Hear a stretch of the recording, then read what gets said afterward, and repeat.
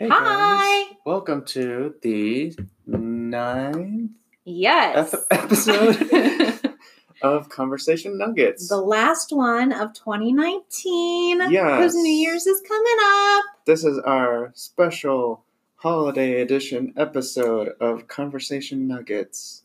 Do you feel like our last one was our holiday edition? 'Cause Yes, I feel like... that was our holiday edition, and this is another holiday edition. Okay. They're both very special. All right, I like it.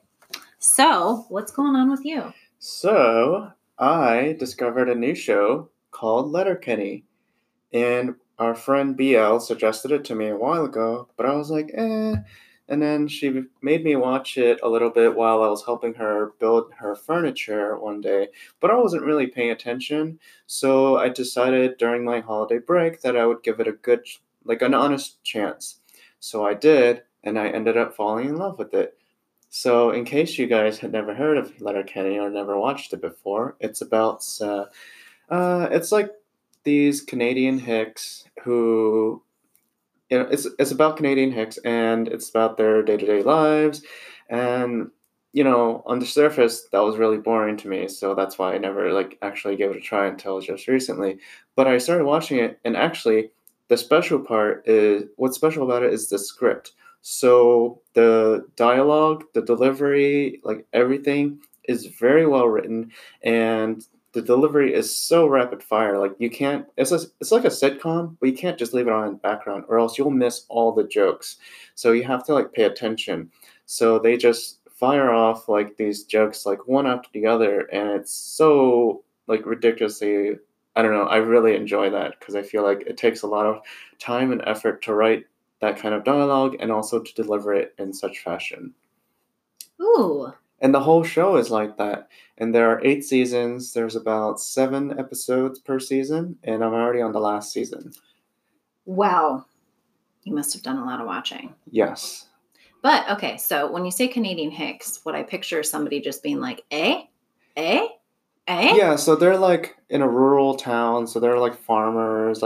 Think of American Midwest. Yeah, they're that's what I'm picturing. Well, they're rednecks, but Canadian versions. So they're actually not they actually give rednecks and hicks a good name, if Canadian ones, because they're not here you think of them and they're very uneducated, racist or whatever. They get kind of that kind of bad rep sometimes, but I don't know. I don't know if they're like that in real life, but the Canadian versions, they're pretty wholesome in comparison. That's all they cool. do is drink and get into bar fights all the time, and it's a very old fashioned. I don't know. To me, I feel like that's a very wholesome thing. It's a very simple lifestyle that I wouldn't mind living. But it's Canada. I'm gonna stop whispering just in case it can't hear me. It's Canada, and Canada's very cold. I could deal with it. Okay. All right. Whatever floats your boat. There was something else I was going to say about it, and now I can't remember. So, moving on. Well, it can't be that cold if one of the main characters is always wearing short shorts and prancing around in very skimping clothing. Is it recorded in the summertime? Are they only ever indoors? No, it's all seasons. It's all throughout the year. Is she a well, native not all, polar bear? No. Okay, so she's not wearing that in the summertime or in the wintertime when there's snow on the ground. Okay. But so you do understand when I say Canada's cold that I'm referring to the winter time. I know that they have but it's legit not always summers winter. There. Yeah, but winter. Ooh. But winter is short anyways. No, it's not. Okay. That's my 2 cents on the very important matters of Canadian weather. Anyway, that sounds like an enjoyable sitcom because it sounds witty. It makes me think of Arrested Development, how you can't, if you turn it on and you walk away, you'd come back and be like, I guess. But if you sit down and actually watch it, yes, it's really it funny. Is super witty. Awesome. Well, that's very exciting. I think you would enjoy it too. I'll add it to my list. I have a list on my phone of everything I need to watch. Okay. Yeah, we could give it a shot, maybe one episode or something like that. I'm down. All right. So what's going on with you? Let's see. I just got back from my mom's house today. I went down there for Christmas and saw my mom and my brother and my nephew, and it's a lot of fun. It was really relaxing, good food. We had our favorite meal. So my favorite meal growing up is pizza fondue, and it's just like chunks of bread that you dip in this like cheesy, meaty sauce. Oh, that sounds awesome. We introduced my nephew to it, who's like 4.5 years old, on Thanksgiving. And I was like, do you know this used to be my favorite meal when I was growing up? And then he was like, this is my favorite meal. And I was like, aw. And then I'll keep the adorable nephew stories to a minimum. But because this is what's going on with you, we taught him how to play Go fish.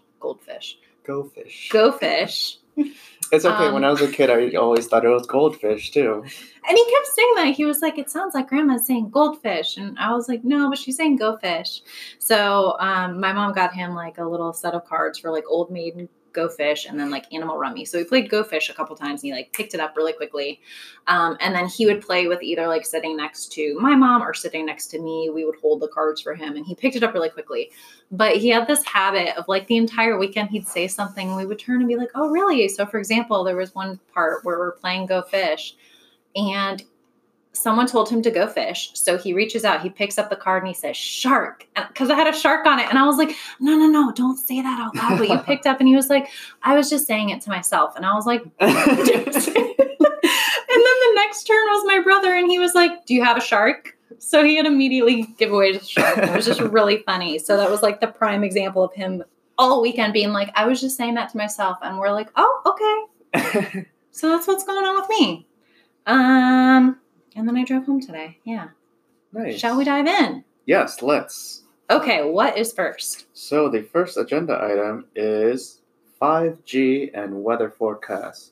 So as you know, cell companies are working on rolling out the new, faster mobile signal called 5G, which is supposed to be way faster than 4G.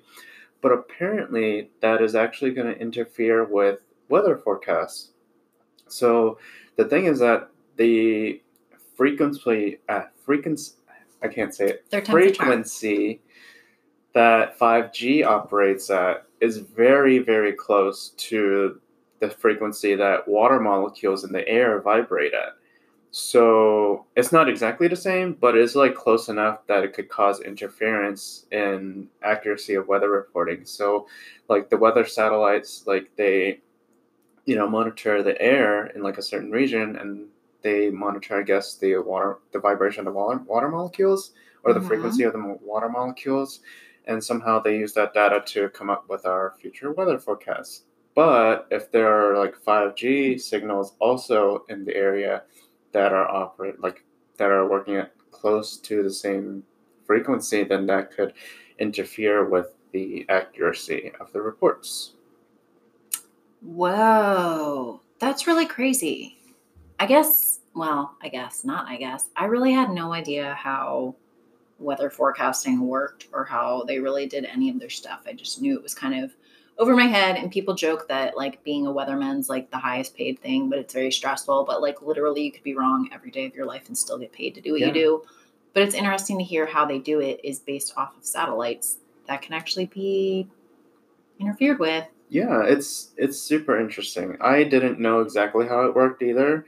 I imagine satellites were involved, but I didn't realize that they were monitoring like the water, like the frequency of water molecules. Yeah, I don't know. I guess I just would have pictured like a satellite up there being like, well, it's passing over Kansas. I guess it's going to come over come to like Eastern Seaboard now. And like, I literally thought they were just monitoring like cloud formations and like wind patterns based on like, measuring devices that are like actually on land and things like that. So yeah, that was very interesting. And I learned a lot just by reading the article. And if you guys want to check it out, there's a lot more in-depth information at the link, which is at BuzzFeed News, by the way. Interesting. So, well, at least in the future, the weatherman can at least blame 5G signals for their wrong forecasts. Okay, but it also makes me think, what was I listening to recently where they talked about like the Farmer's Almanac, which are like, how are those so accurate? They can like pinpoint what the weather's going to be like the week of April 15th to 20th, like 2045. And you're like, how do they know? And if they know, why are the weathermen getting it wrong? Like, it's just, I'm curious how those work. Isn't it based on like historical data? Yeah, like hundreds of years of historical data. Why do we have these two different things predicting the weather? Well, I think one's just basing things off of trends, and then if the trends repeat themselves, like pretty, like I don't know, like you know what they should do consistently is on the Weather Channel, or basically on any channel where the weatherman stands up and is like, this is going to be your weather for the week. They should also have, and in comparison, this is what the Farmer's Almanac shows the weather's going to be. And I think they should have somebody dressed up as a farmer with like overalls, a plaid shirt, straw hat, and like a pitchfork come up and be like, and this is what we predict. Yeah, it'd be interesting to see. And it could be like a split screen. Oh, man. Yeah. I just said yeah very excitedly twice. Could you very enthusiastic about It'd be like modern meteorologists and old-time Farmer's Almanac face off. Yeah, yeah, who's more accurate? You'd get so many views. I'd watch that. I'd be really curious. It would definitely turn into like a trend. Oh, okay. All right, what's up next? Geoengineering. Ooh, which I feel like is kind of similar, but maybe not at all. Okay, so geoengineering, it's basically an idea that encompasses techniques to counteract climate change, not just to slow it down. So I heard about it because one of the Democratic political candidates running for president is in favor of it. So this is not to become like a political thing, but just the idea behind geoengineering was what I found really interesting since I'd never heard of it before. So the political candidate is Andrew Yang. So he said that in order to curb climate change, he said ramping up clean energy use and cutting carbon and emissions isn't enough. So geoengineering is thought to reverse climate change. He came up with a like $4.87 trillion plan with 800 million of it reserved specifically for geoengineering research. He talked about how we need to be leaders in this and organize a global understanding because we want to make sure it's not turning into a war with other countries, et cetera, et cetera. It all gets very political. But there's basically two types of geoengineering. So one is called carbon capture, which is supposed to remove carbon dioxide from the atmosphere. Very cool. The other is called solar geoengineering. So it involves modifying the sky with particles or clouds that reflect sunlight back into space to cool the planet.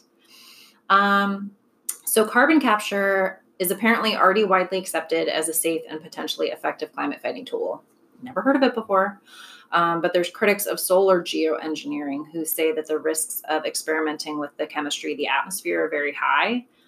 So Yang said that he had this idea, or he was enthusiastic behind the idea of like a giant space mirror that could deflect sunlight back in space. And he described it as like a hypothetical satellite with expandable mirrors. It could be launched into the atmosphere and then brought back to Earth if it's not effective.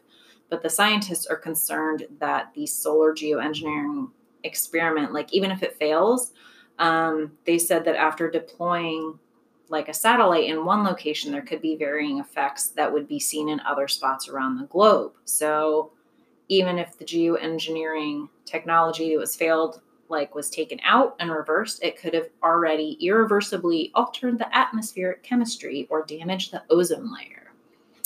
I'm curious how it would damage the ozone layer. I don't know. Anyway, they're the scientists. So I don't know. I just thought it was really interesting. Yang also said the reason I'm talking openly about geoengineering is that it seems highly unlikely that we're going to reverse the trend of emissions. He pointed out that the U.S. accounts for only 15% of global emissions. So even if we become extremely aggressive and forward-thinking in terms of our energy consumption, we would still experience the worst effects of climate change if the rest of the world didn't join us. He supports other technologies that are ultimately reversible if they don't work. And I think you and I have talked about this before about shoring up the melting glaciers with dirt to prevent the warming ocean from eroding their bases. And then his website, Yang's website, said he's also interested in cloud seeding, which is a way of making rain by dropping silver ions into the atmosphere. And that apparently has already been tested by Chinese and United Arab Emirates governments. So it was all like over my head, but like, wow, it was just like really interesting because you hear of like all the like climate change, we need to like stop it. But, if we don't make really drastic improvements now, there's going to be no way to reverse it. But it's interesting to hear that there are supposed ways to reverse it, but just that we haven't. Yeah, I think, I don't think any of those ideas are super new. Like, I remember when I was in elementary school, when I first learned about, like, carbon pollution and things like that, I was like, oh, why don't you just create, like, giant air filters, like, where the factories are, so that, like, they capture back the carbon, and then, like, maybe they could turn it into pencils, because, like, pencils have graphite, which are made out of carbon. So, like, I was thinking about that, maybe not in elementary school, maybe middle school, but, like, I guess we technically have the technology to do it, but I guess it's not proven enough that it'll work as like a huge investment, and also there's a huge potential risk of it not working out. So I guess that's why it really hasn't been implemented yet. Yeah, and it's interesting that because I feel like these will, like, if it's implemented, then it'll be like a pretty large scale project. It'll take like a lot of time and energy and money to do it. I mean, that's always the problem with government, though, right? Like, where's the money going to be allocated and what's more important than something else, blah, blah, blah. And it always ends up being a lot more expensive than what they planned it to be. It's true with anything in life involving repairs. But I guess I like that he's talking about it because, regardless of who ends up being president or it's just nice to see someone who's like made it as far as they have discussing something that I feel like no one else has really discussed on their platforms. Yeah. I feel like, in particular, Andrew Young has talked a lot about, like, those kinds of, like, fringe technologies and, like, those kinds of ideas. Like, yeah. I actually listened to another podcast episode he was on where he talked about everything else where, like, universal basic income, which they rebranded as, like, freedom dividends because that was more, the conservatives were more open to the idea of it. They didn't like it, the terminology universal basic income. And then, man, he had a bunch of other ideas too that were like very forward thinking and different. But again, it's like, regardless of who becomes president, it's cool that someone's getting these ideas out there because the more people hear about it, the more maybe someone down the line might finally do something with that idea. Yeah. So, yeah. Anyway, those are my thoughts. All right.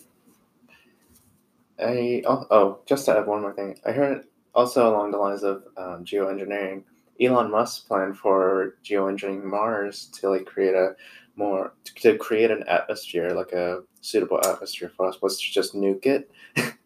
Oh my gosh. Like nuclear bomb it, because that would in fact like speed up the creation of like an atmosphere, and like, whoa. Yeah, like, to us that's like I'm so totally destructive, but yeah. Apparently, like, I don't know, I didn't look into the science of it, but apparently it'll work in theory. Maybe it's like the opposite effect on Mars. Yeah. We should just, if only BL was not an environmental scientist and she was an everything else scientist, and we could just be like, please tell us more about this. Yeah. All right. So the next agenda item is Amazon and their delivery system. So many of you know or may have noticed that they offer 1-day delivery now. And there was a whole kerfuffle around them using third-party delivery companies to make that last mile delivery to people's houses.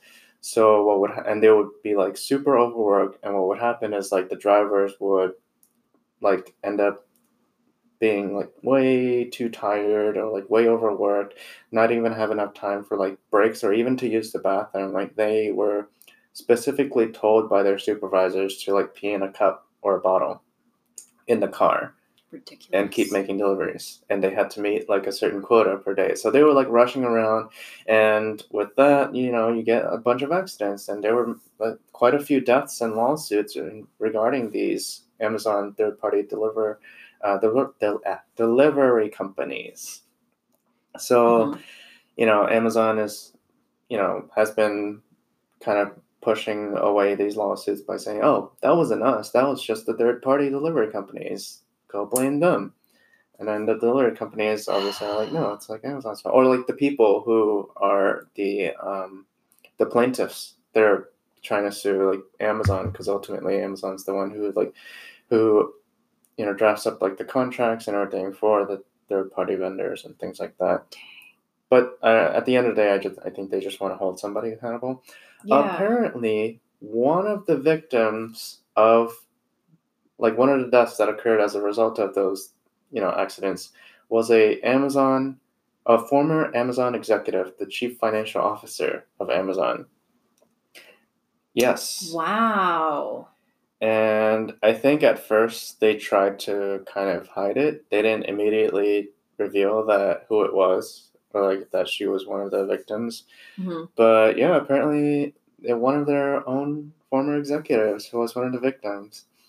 But I don't know. I was hoping this would be an eye-opener for Amazon, but I really don't think that's going to be the case, which is very unfortunate. Yeah, that's really disappointing. Oh, that's crazy. And again, it's just, okay. So this is a conversation that like my brother and I had over one of the past couple of days where I was like, I wish I could see more companies that, like, I understand that Amazon's really successful because they prioritize customer service and they're like, customers want faster delivery, so we're going to make it happen. And that's what they do. Mm-hmm. And I was like, that's one thing I find really frustrating about a capitalist economy is I was like, I wish there were more companies that cared about like making a good difference in the world, maybe making a better quality product, providing a better quality service, maybe donating more of their proceeds to whatever charities.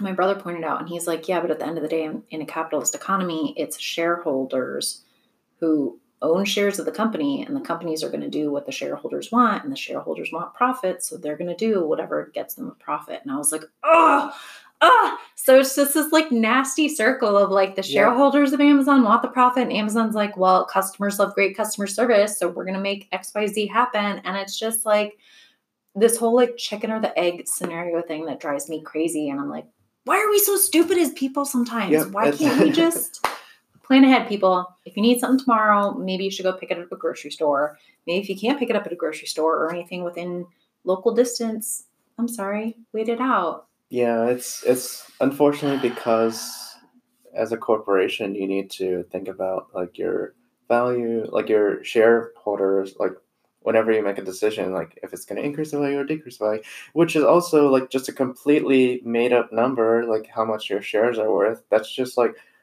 the perceived value of the company. So it doesn't actually mean that, I don't know, there's no like anything inherently that makes it that price other than like your perception of how well the company's doing. That's true. Oh, it's very frustrating. Yeah, I agree. All right. Should we take a quick break before we move on? Sure. All right, we'll be back. And we're back. So the next agenda topic is called the 3 dots. Paul, what do you think this is in reference to? Oh, man. So my first thought was like, if you're like on an Android or like some kind of Google product and you want to reach like a sub menu, then you like hit the 3 dots in the corner as like a drop down, and like that's your menu button. That was my first thing. And then my next thing is like the 3 dots when you like say a phrase and then want to pause and then continue another phrase. That's called an ellipses. Yes, that. No, both no. Okay, so it's actually this adorable story about these 3 girls named Dorothy who were all born in 1919, grew up in the same hometown, Auburn, Maine, graduated from the same high school, and celebrated their 100th birthdays together this year. And I was like, oh my gosh, that's the most adorable story I've ever heard. That is way adorable. I was way off. Way off. Okay, so it says Dorothy was the 3rd most popular name for girls in 1919, according to the Social Security admin.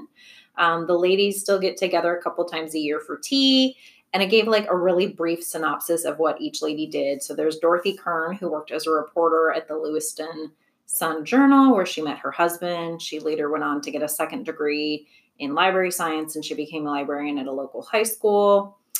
Dorothy Buchanan attended business college and worked as an executive secretary at the American Red Cross during World War II. She was a working mom, and she later got a job as an accountant. And then Dorothy Murray worked as a secretary and later helped her husband run his business. When she turned 100 earlier this year, the mayor presented her with the key to the city of Auburn. Super adorable. Such a wholesome story. Also, is Dot a short name for Dorothy? Yes. Oh my God. I can't believe it took you that long to get that. I did not know that. You were like, where are the dots? When is she going to bring up the dots? Yes, those are the 3 dots. So also, one of the Dorothys says that she recalls her fondness of Depression-era pickle sandwiches, sweet pickles with mayonnaise between 2 slices of bread. That sounds disgusting. But what I loved most, and I always love this about stories about like really old people, is when they give advice for like the rest of the world. And they're like, what do you, as a 100 or however old, these leaders are all 100, but like every story, and they're like, what do you wish the rest of America knew? Yes, please impart your wisdom. Dorothy Kern says she's surprised by how fast time has gone by. She said it never slows down, and her wish is that everyone would slow down, pay attention to the planet, and deal with climate change. Way to go, Dorothy. Thanks. Kudos. Okay. Dorothy Buchanan said, accept other people for what they are because not everybody's alike. Everyone's not like me or you. So that's cute. Don't be judgmental. And then Dorothy Murray said, get along and love one another. And I'm like, oh, they're all just about like friendships and being sweet and please fix climate change. Yeah. You know, those should be on the Bill of Rights. Those should have been like the 3 commandments. Yes. Please get along. Don't judge. Don't ruin the planet. Yes. So yeah, just thought that was cute. All you need is love for yourselves, for others, and the planet. Yes. Just picture the hugging emoji. Yes. Aww. So wholesome. That was a lovely story. You're welcome. All right. And now we're on to our last agenda item. So I just came across an article on Engadget, which is a technology-based news outlet online.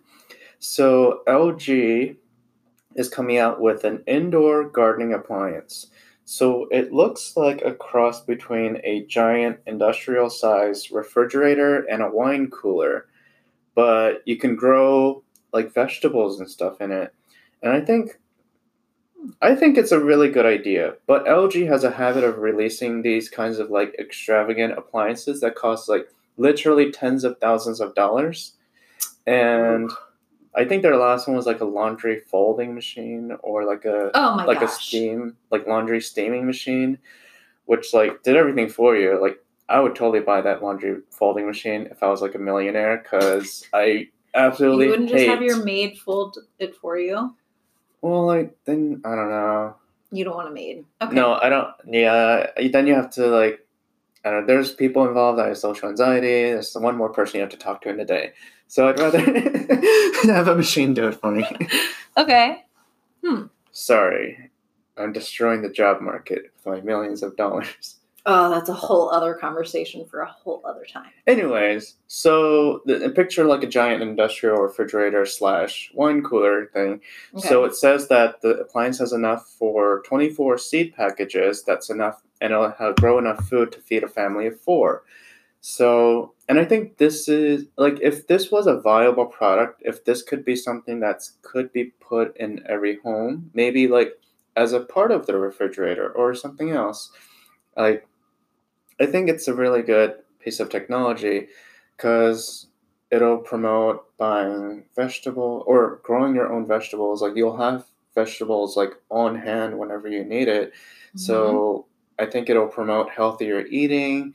It'll be maybe help people eat more like vegetarian-based meals. Maybe not fully vegetarian, but incorporate more vegetables into your meals instead of like using meat or other stuff, harmful things as like a filler or whatever. I think it could be good for the environment too. Like if you help promote vegetarianism, it'll put less of a strain on meat products. And I don't know, that's like way long-term effects, and like I'm just extrapolating here, but yeah, I think this is a pretty cool piece of technology in my opinion. Yeah, I mean, that's really cool. That would be really, really cool if they were able to get it down to a size where it'd be able to fit into everyone's home and Wouldn't that be really cool if everyone could develop their own green thumb? And I've always wanted to grow like my own herbs, like basil, cilantro, or... Is it called basil? Basil. Oh my gosh, guys, I found another word that he doesn't say correctly. If Chef Gordon Ramsay calls it basil... Isn't he British? Yeah, but also he's a professional chef. He's also British. And British people say things differently. Basil. Okay, moving on. Basil. So, I have always wanted to grow my own herbs because I like to use a lot of them. And fresh herbs taste a whole lot better than the powdered stuff that you buy in like the little shaker containers at the store. Yeah. Yeah. I mean, it's super convenient and I still use those powdered containers. But every once in a while, I do use like fresh herbs. And it's like, it's way more potent. It like tastes like way different. Like even like black pepper, if you get like the grinder version rather than the one that's already pre-ground, like it makes a world of difference. You don't need to use as much. Oh, wow. And it tastes a lot better.